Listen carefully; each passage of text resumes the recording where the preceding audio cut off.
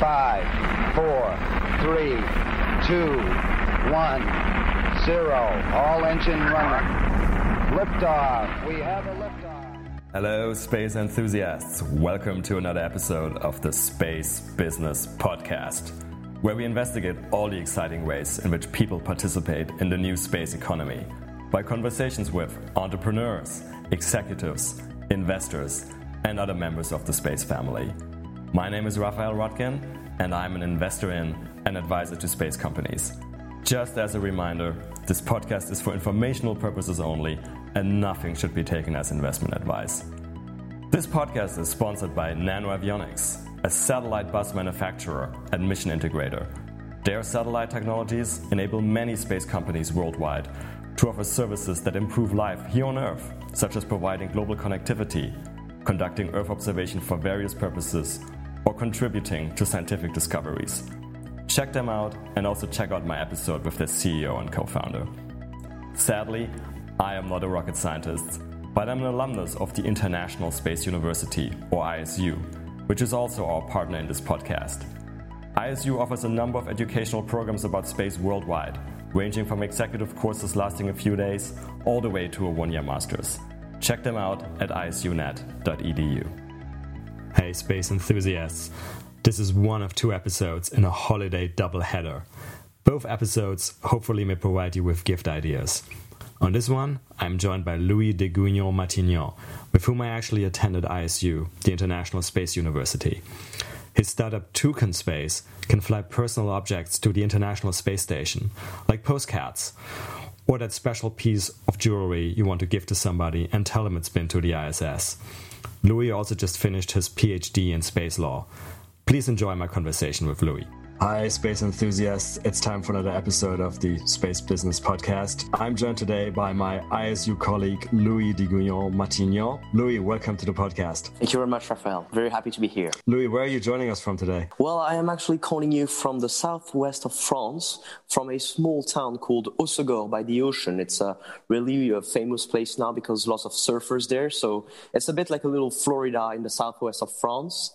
And we have a nice sunny day. And the problem is, I don't know if you've heard, Raphael, but in France we're locked down again. So not much activities going on here. But, we're trying to do our best. Good luck to all of you with that. It's actually funny. The episode right before you is with Nicolas Gaume from Space Cargo Unlimited. And he also told me that he is from the southwest of France on the sea as well. So this region seems to produce good space entrepreneurs, I guess. But Louis, why don't you tell us about your current space startup, which I believe is Toucan Space, and give us the elevator pitch, please. Yes, well, thank you very much, Raphael, for inviting me on the podcast. First of all, I'd like to thank you again. I'm a regular listener of the podcast. I've been listening to all the episodes since the beginning. I've liked especially the one on Dawn Aerospace, and when they were talking about, new medicine and how we could do a really superstructure in outer space, but thanks to the microgravity environment. So I thought that was pretty cool. So to sum up the situation concerning Toucan Space, as you mentioned, well, first of all, so I'm Louis de Gouignon-Matignon. I'm 29 years old, and I've just finished a PhD in space law. So I've been working on that, and thank you very much indeed.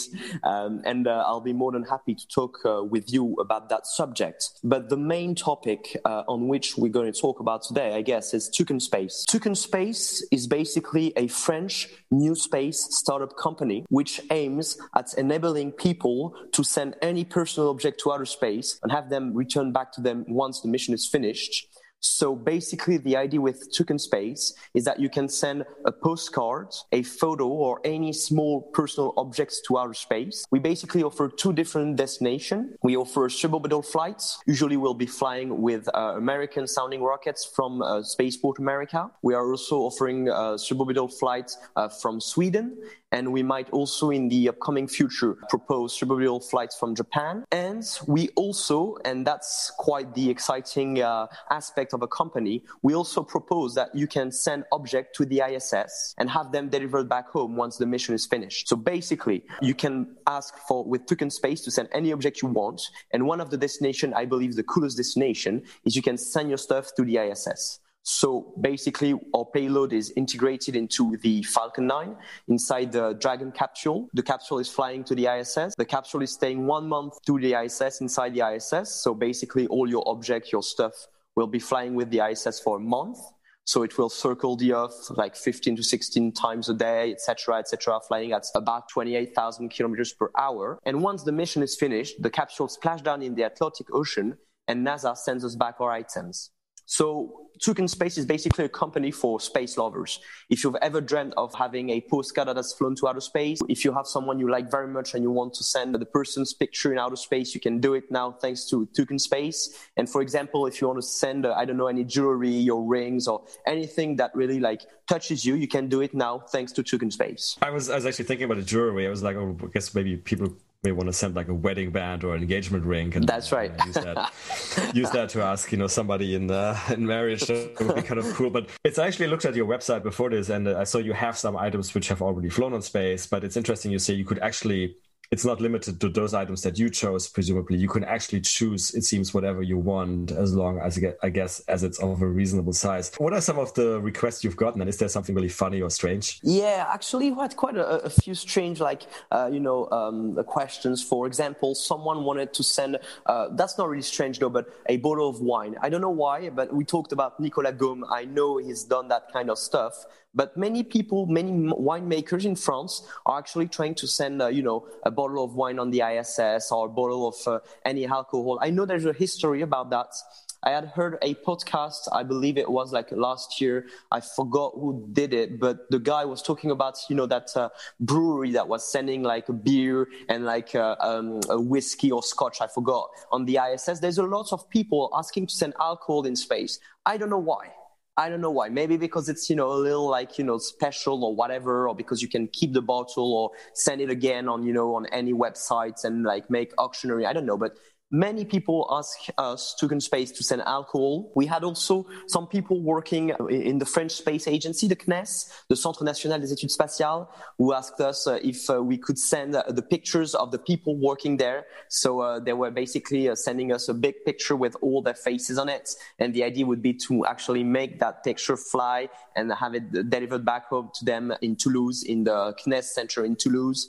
So we have a few people asking for that kind of stuff. We also had, but we're not doing that because, and I'll be going on more about that later, but, NASA asked us so many documents and it's taking so much time to, have the right to go on the ISS. But some people asked us if they could fly like the American company Celestis is doing, small remains of people, the ashes of the people. That's the word. There was some company in the US actually doing that as well. I forgot the name, but there seemed to have been some demand for this. Yeah, it's a Celestis company. We actually are in contact with them. Since we might be flying on a ride share with them, on the piggyback, let's say, we might be riding with them in the upcoming months. They have a flight scheduled from Spaceport America, I believe, and we might be flying with them. We will be sending for that mission only postcards because there are many restrictions anyway. But so yes, we have a few asks. And what we've realized with the team, so basically we're right now a team of 5 people working for Toucan Space. I'm the CEO, and I've got one of my best friends who is Sébastien, who is working on all the integration aspects and all. And with the people we're working, we actually have come to the realization that what people wanted, especially in France, was that we could organize some kind of events around outer space. So basically, we came to the realization that with Toucan Space, you can have actually 2 products. We can either sell stuff that goes to outer space, like, jewelry, like postcards or pictures, photos, whatever you want. But we also can organize events with space people and with people that are passionate about outer space. And the latest event we're organizing is called Space Arts. Well, basically, Space Arts is an event that will gather the work of 100 artists, people that do, like cartoonists, like designers, illustrators, painters, etc. And the idea would be to take all the piece of art, all the piece of work of all those artists, send it to space, then have it come back on Earth, and then make an exhibition around that work of art. So basically with Token Space, you can either send, photos, any postcards you want, or any small personal objects, or do events. And what we're realizing with the team, we're working with a team of 5 people at the moment, is that events, the people really like events. That's the main point. So let me just ask you, just to clarify, the items you sent to the ISS, did you say they stay on board the capsule, or do they actually pass inside the ISS? That's a really good question. Thanks, Raphael. We had a long negotiation with NASA, and basically at the beginning, the idea was for the astronauts to actually take the objects, put them in the cupola, and take pictures of the objects. The problem is, that the ISS is open to commercial propositions and commercial activities since basically summer 2019. There's been an act that has been issued by Jim Bridenstine and NASA. The idea would be to actually make the ISS open for commercial business. And it is, yeah. I'm going to come back a little on the history of that. You know that actually business in space is not something new. I don't know if you've heard, but in the 2000s, Pizza Hut had actually made a contract with the Mir space station and with Roscosmos to send pizzas in outer space. Had you heard of that? Yeah, there was actually more sort of commercial space activity even in the past. I agree with you that most people will be aware of. I mean, on the space tourism side as well, a lot of people may not know that. Now everybody's talking about Tom Cruise, but many people do not know that.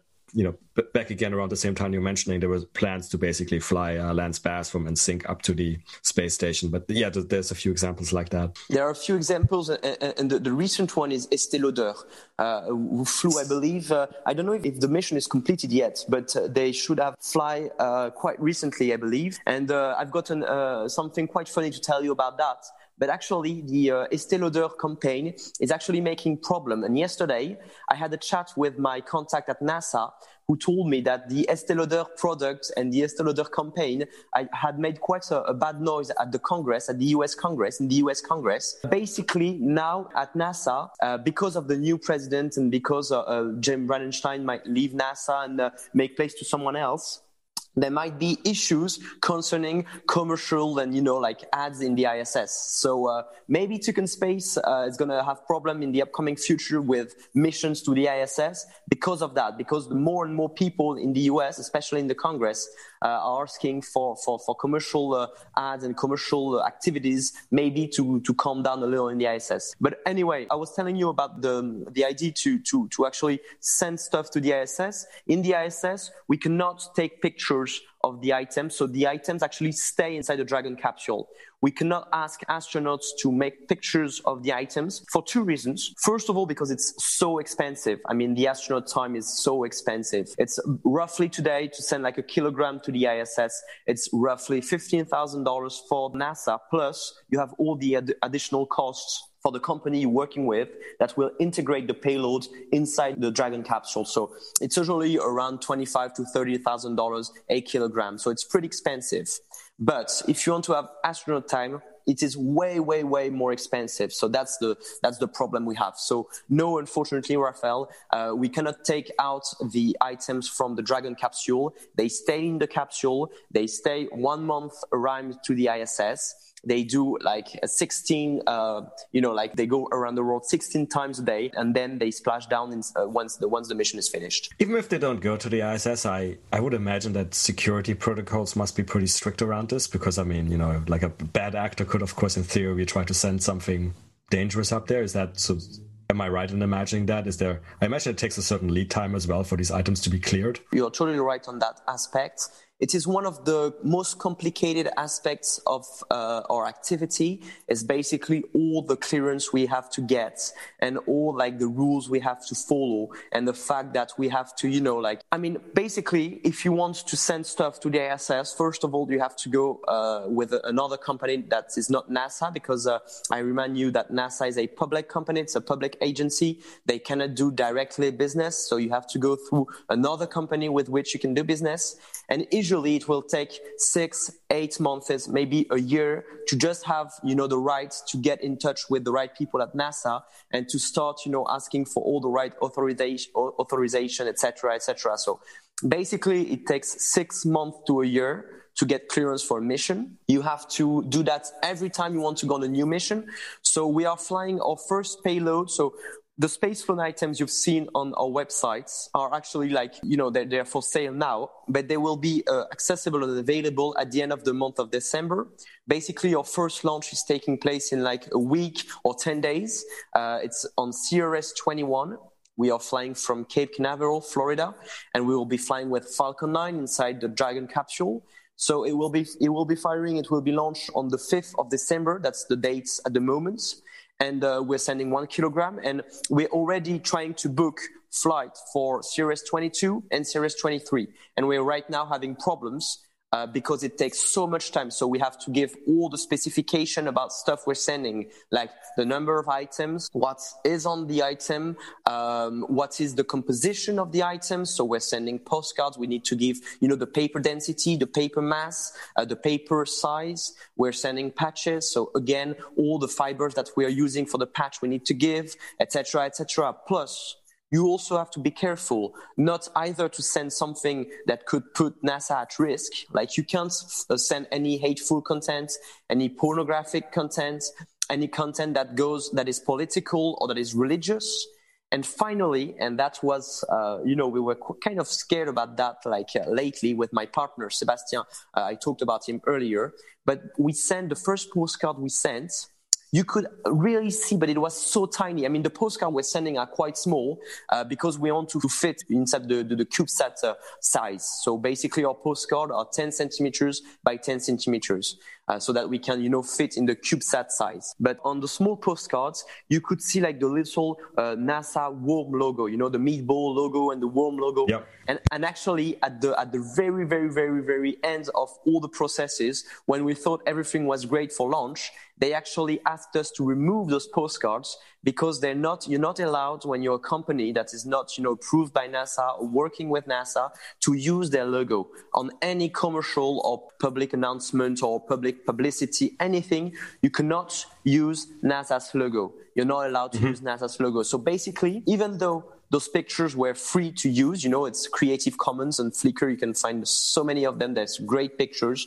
I recommend all your listeners to go check out NASA's Commons on Flickr. It's great. I mean, you can have access to all the greatest pictures of the history of outer space. So it's great. But when you're sending one of those pictures to outer space, it cannot have the NASA logo on it. It's pretty hard to work with NASA on those aspects. They're really, really lawful, and they really make sure that everything is respected. Yeah, I have to make a facetious comment at this point in time because it's funny they sort of find and ask you to remove the postcards with the NASA logo. And of course, as we all know, water bears have been sent to the moon. I guess there's a certain level of checks that are going on, which actually, would you be allowed to send up biological material? Well, actually, we've not asked that question. I know, of course, so many people are doing. I believe NanoRax is doing it. I believe there's another company called Space Tango. They're doing it too. I believe we would have the rights, but I don't know, since our commercial object is not to actually make biological stuff. We're only a company that sells like inert items, but I believe we would have the rights. We would have the rights. I don't know for your listeners, if your listeners know about that story, but you know that in 1968, we had an important moon mission called Apollo 8. By Christmas Eve, the 3 astronauts that were inside the Apollo capsule, they talked about the Genesis, about the Bible. Do you know that story? Yes? Yeah. Sure, they read the beginning of the Bible, basically. Yeah, exactly. Did you know that someone actually sued them for doing that? And somebody in the US actually sued NASA for doing that? Because NASA is meant to be a laïc, it's a non-religious organization. And actually they got sued about that aspect of things. And in NASA, it's a really famous known story.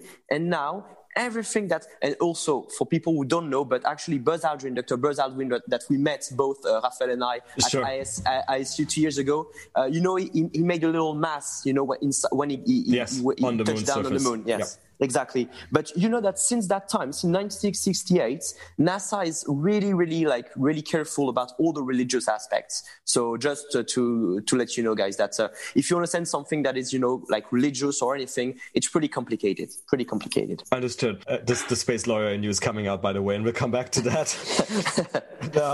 You started mentioning sort of the costs and how much it actually costs to send a kilogram to the ISS. But if I understood correctly, you were talking actually about the actual cost to NASA. But so if somebody wants to fly something with you guys, so what is the price to the end customer? Well, basically, we're offering quite a few prices. I'm speaking there in euros and in dollars because it's roughly the same price, but it starts at $200. We're offering to fly, for example, any stickers for $200 that have flown to outer space. We're also offering to fly like patches for a little more, like 250 to 300, depending on what mission the patch will be flying on. And basically, it starts at $400. We're selling like postcards for $400. So basically, for $400, you can buy a postcard that has flown to the ISS or on a suborbital flight. You can get a picture of yourself. You can download your picture on the website, and your picture will be flying to the ISS. This costs $500. And then basically, we're calculating the cost depending on the mass. So, for example, if you want to send 500 grams to either the ISS or just simply in suborbital flights, it might cost, around like $2,000, $2,500, etc. The price goes up according to the mass you want to send if it's a personal object. And once the mission is completed, basically you will receive home your space-flown objects. So either a sticker, a patch, a photo, or I don't know, anything like a postcard or any personal object you want. And you will also receive with that item 2 patches of the mission, 3 stickers, and certificates authentifying that the flight has gone to outer space, etc.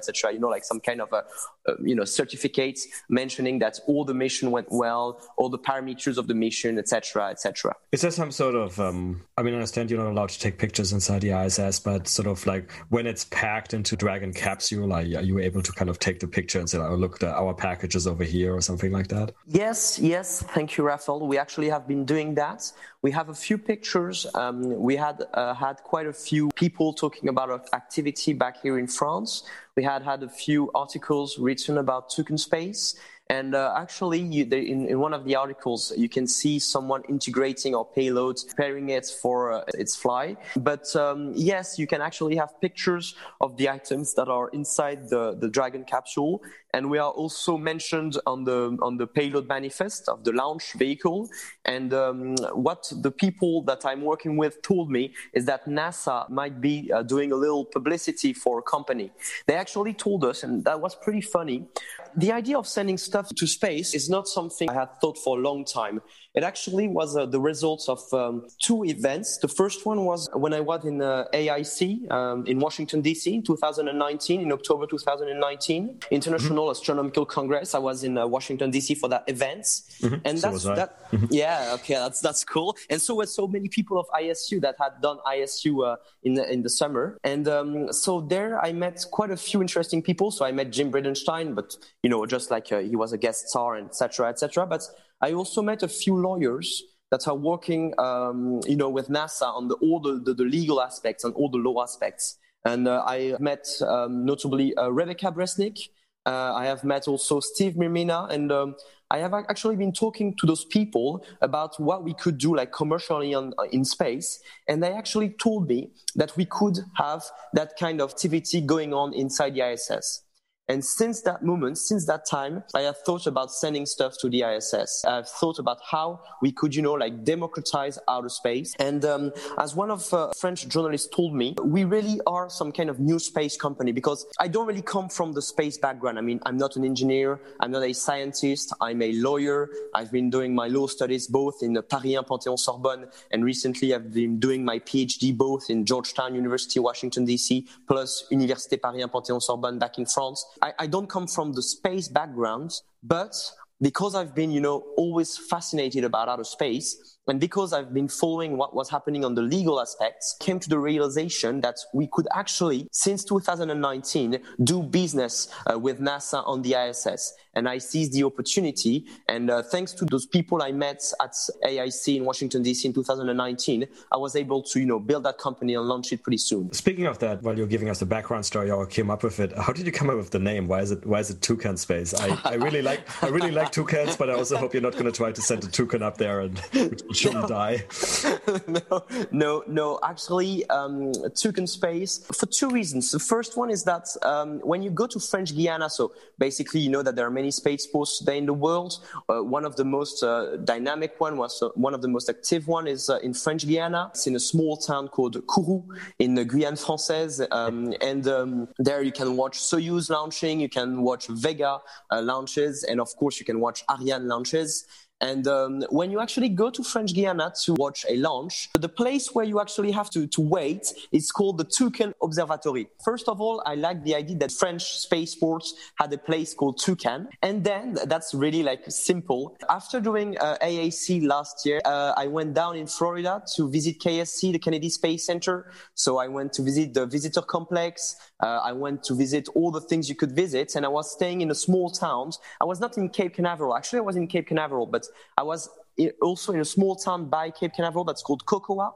And in Cocoa, Cocoa Beach, exactly. I was staying in Cocoa, and I had a meeting with a friend of mine that's called Rob Mueller, that's working at NASA too. And we were actually having lunch on the beach, and there were like some paintings of the toucan, on the walls. And I thought, hey, that's pretty cool. There's a toucan here in Florida. I'm thinking also about the toucan in French Guiana. What about Toucan Space? So I actually went to check on all the websites if Toucan Space was, free to be used, etc. And I could use actually that name, and it was so cool. And recently, one of my friends also told me that we should make a mission that is called You Can Space, and just play on the funny part that Toucan Space is almost like You Can Space. So that explains the name. Great. And so just to make that tangible, if somebody one of the listeners is now interested, hopefully, to send some stuff up in space, they can just go to your website and there's an interface where they can book the whole process? Exactly. So basically everything is on toucanspace.com.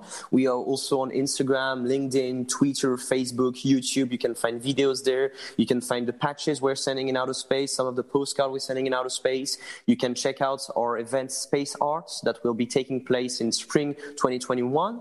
So basically, if anyone wants to send their stuff in outer space, they go on our website, toucanspace.com, and everything is explained, so it's pretty easy to proceed. I'd like also to mention that our first flight is flying with TRS-21 in like a few weeks. It will be flying on the 5th of December. So there will be also stuff coming back from outer space at the end of the month of December, because the mission is taking 1 month. So if people want to buy stuff for Christmas, they can do it right away, and they can already like book and reserve their items that will be flying in outer space during the month of December, and have it delivered back to their house at the beginning of the month of January. So we're also open for customers that would like to buy space flown items that will be flying in a few days from Cape Canaveral. It's funny, we were mentioning Christmas. I forgot to ask Nicolas Gorman, and I forgot it in the end, if it would be possible, if I was like a really nice person, just to send some Christmas presents to the astronauts on the ISS. But I think you just answered my question that actually would be difficult because of the additional cost involved and everything else. It would be a good idea.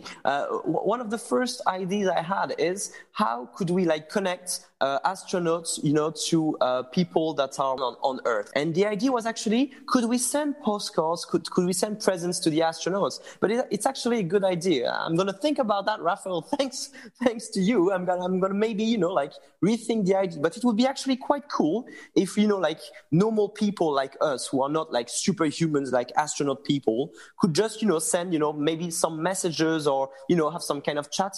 I know sometimes they organize, they have call between the ISS and primary schools and around the world to basically to sensibilize people on outer space. But it would be pretty cool to actually make a service that could allow you to, send your thoughts to astronauts and encourage them and pass them good messages when it's their birthday, etc., etc. That would be pretty cool. Just delving a little bit into the operational detail. When you book these missions, for example, to the ISS, do you speak directly to SpaceX, or do you use some intermediary, like one of those mission as a service type companies who takes care of everything for you? Actually, we're not directly in contact with SpaceX. I was directly in contact with NASA, though. I will always remember I was, again, in the southwest of France. This was during the first lockdown, I believe it was in March, or was it in April? And I received a call, so, an American called, I'm on my iPhone, and you see the Washington, D.C., and you're like, whoa, who is calling me from Washington, D.C.? I thought at the beginning it was Georgetown, so I answered, hey, etc.,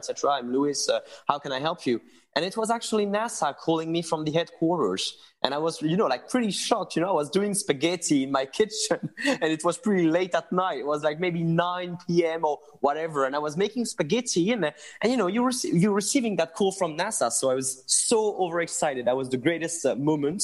So actually, I'm in contact directly with NASA, but for all the integration process, we're in contact with many companies. And I was telling you about, we had to reschedule our interview because last week I was speaking with Japan. And for example, with Japan, we might be working with JAXA, plus also another company that's called Space BD that might help us to do that.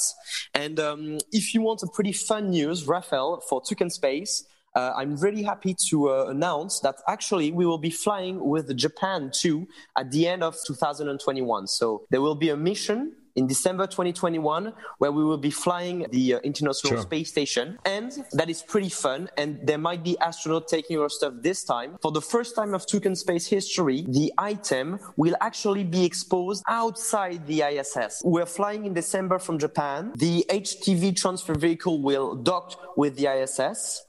Some astronaut might take our stuff and actually put it inside a little box that is actually outside the ISS. So all our items, our postcards, our patches, our stickers, our bookmarks will actually be flying really in the vacuum of space. And that is pretty cool. And I'm in negotiation right now with Japan to make sure that this mission will go off pretty well and will, fly pretty well. So that's pretty cool. So yes, we are not directly in contact with the launch companies.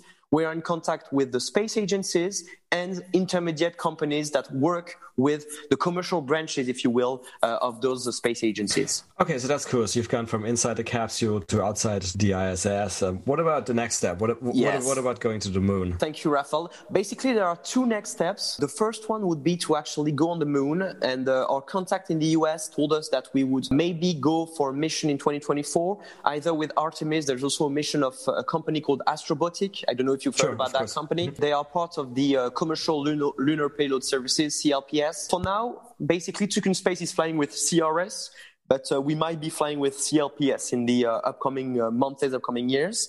So I was really, really excited when actually my contact in the US asked me if I wanted to fly to the moon. So we might be flying to the moon by the mid-2020s. And also, I can't tell you more about that because it's a little secret at the moment, but we're working, and that's the idea, with all the money we're hoping to make with Toucan Space. We would like to actually have a small satellite that we would send in outer space in low Earth orbits.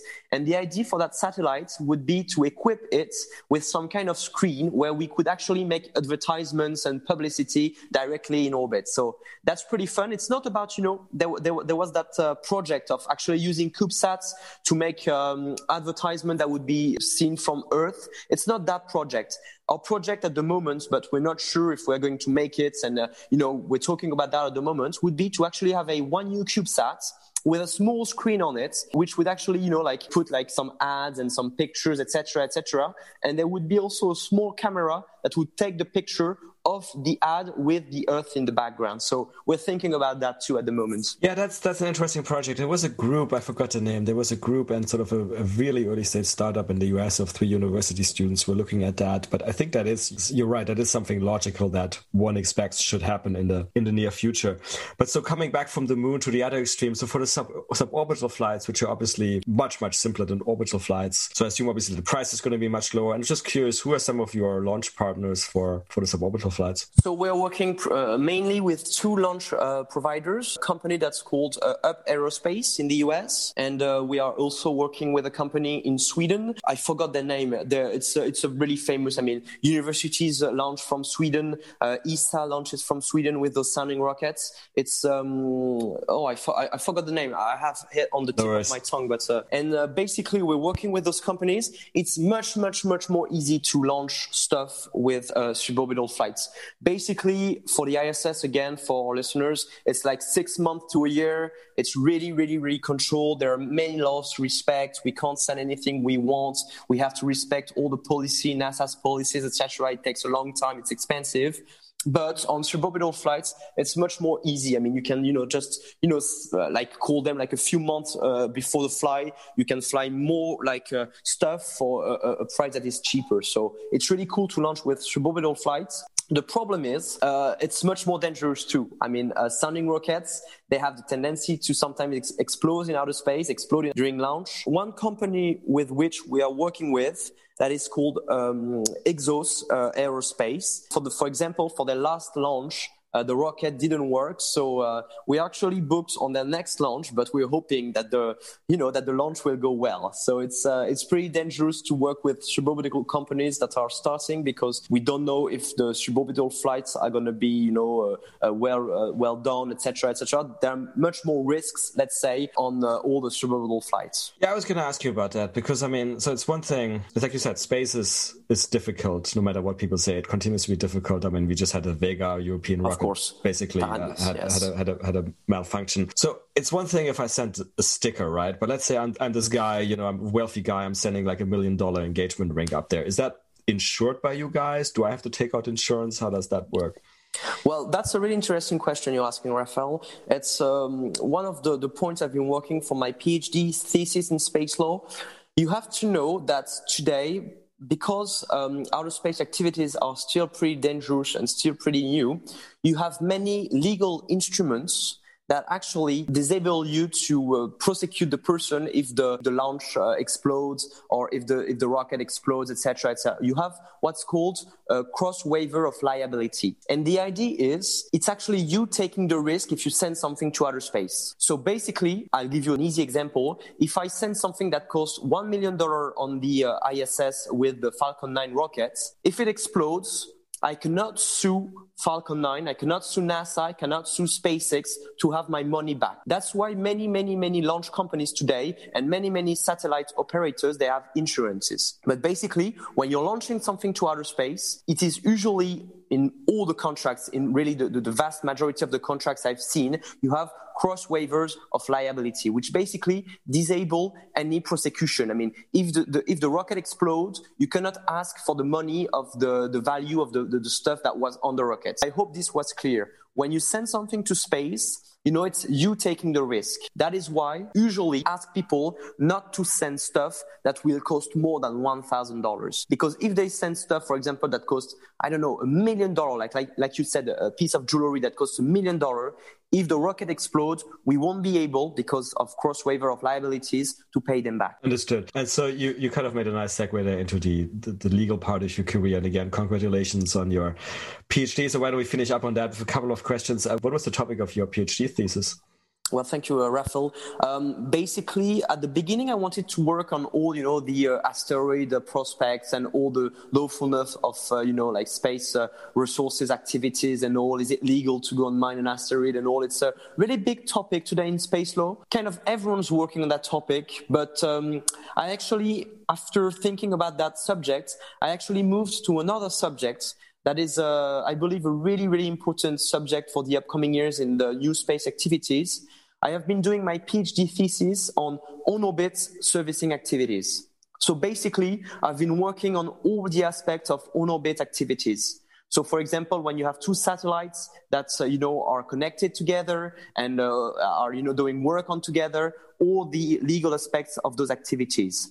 Also, I've been working on the space debris kind of aspects of the situation. And I also have been working on all, the new space activities, kind of, like when, again, two satellites are together, what they can do, what they cannot do, what are the rules, what are the legal aspects of those activities. And my PhD thesis was actually, I was helped during my studies by Georgetown University professor Christopher Johnson, who helped me quite a lot. I believe you know Christopher Johnson, Raphael, because he came to ISU in 2019. Yeah, that's great. So Chris was a really precious help for my PhD thesis. He helped me during my plan. He helped me put me in contact with people that work in the industry and that work on on-orbit services. And I was also helped by someone I believe you know too, that is called Philippe Claire, Mr. Space Law. Tanya likes to call him Mr. French Space Law. Came to ISU in 2019. He's a French person, so Philippe Claire, and he works at CNES.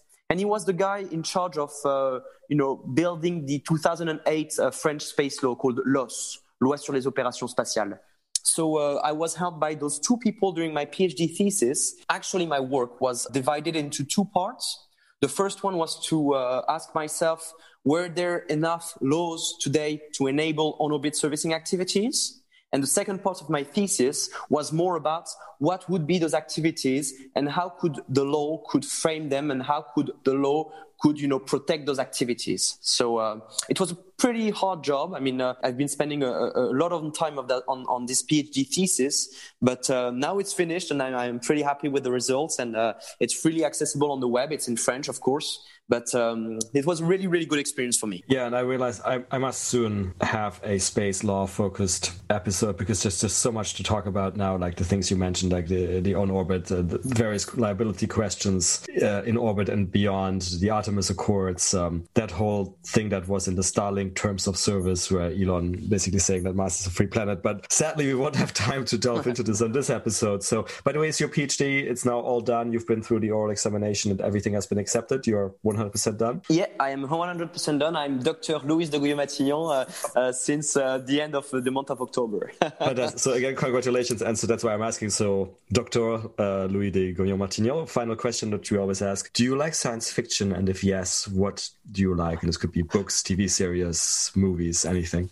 I love science fiction. And I don't know who said on the previous podcast you made, someone said, I'm not really a fan of science fiction.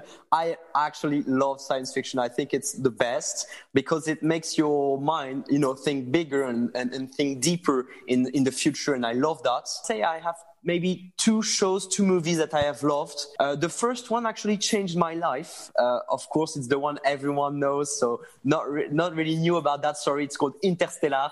Of course, I was really moved. Before doing space, I was more into politics. If people check my name on internet, I've got a Wikipedia page. I've been going a lot on TVs. I was fighting for Europe because I believe in Europe a lot. I was also helping minorities, etc. But it came a time when I saw Interstellar, and because of that movie, I wanted to do space. And there's especially one moment that truly changed my life. It's the moment when the team goes on the planet with the big waves, and when they come back, they see their buddy that has stayed in the capsule, and the guy has aged 30 years. Oh my God. When I saw that, I was really, really moved. And that was the best part of the movie, I believe. And I'll say that also I have really liked also Gravity, but that's a little easy. I've watched so many space movies. I don't know if I'd say maybe I've liked Dune also a lot, which is not really a space movie, which is more a science fiction movie. But yeah, I'll say I've actually loved Interstellar, and it has actually truly changed my life. So people that have not seen that movie, please stop everything you're doing at the moment and go check Interstellar right now.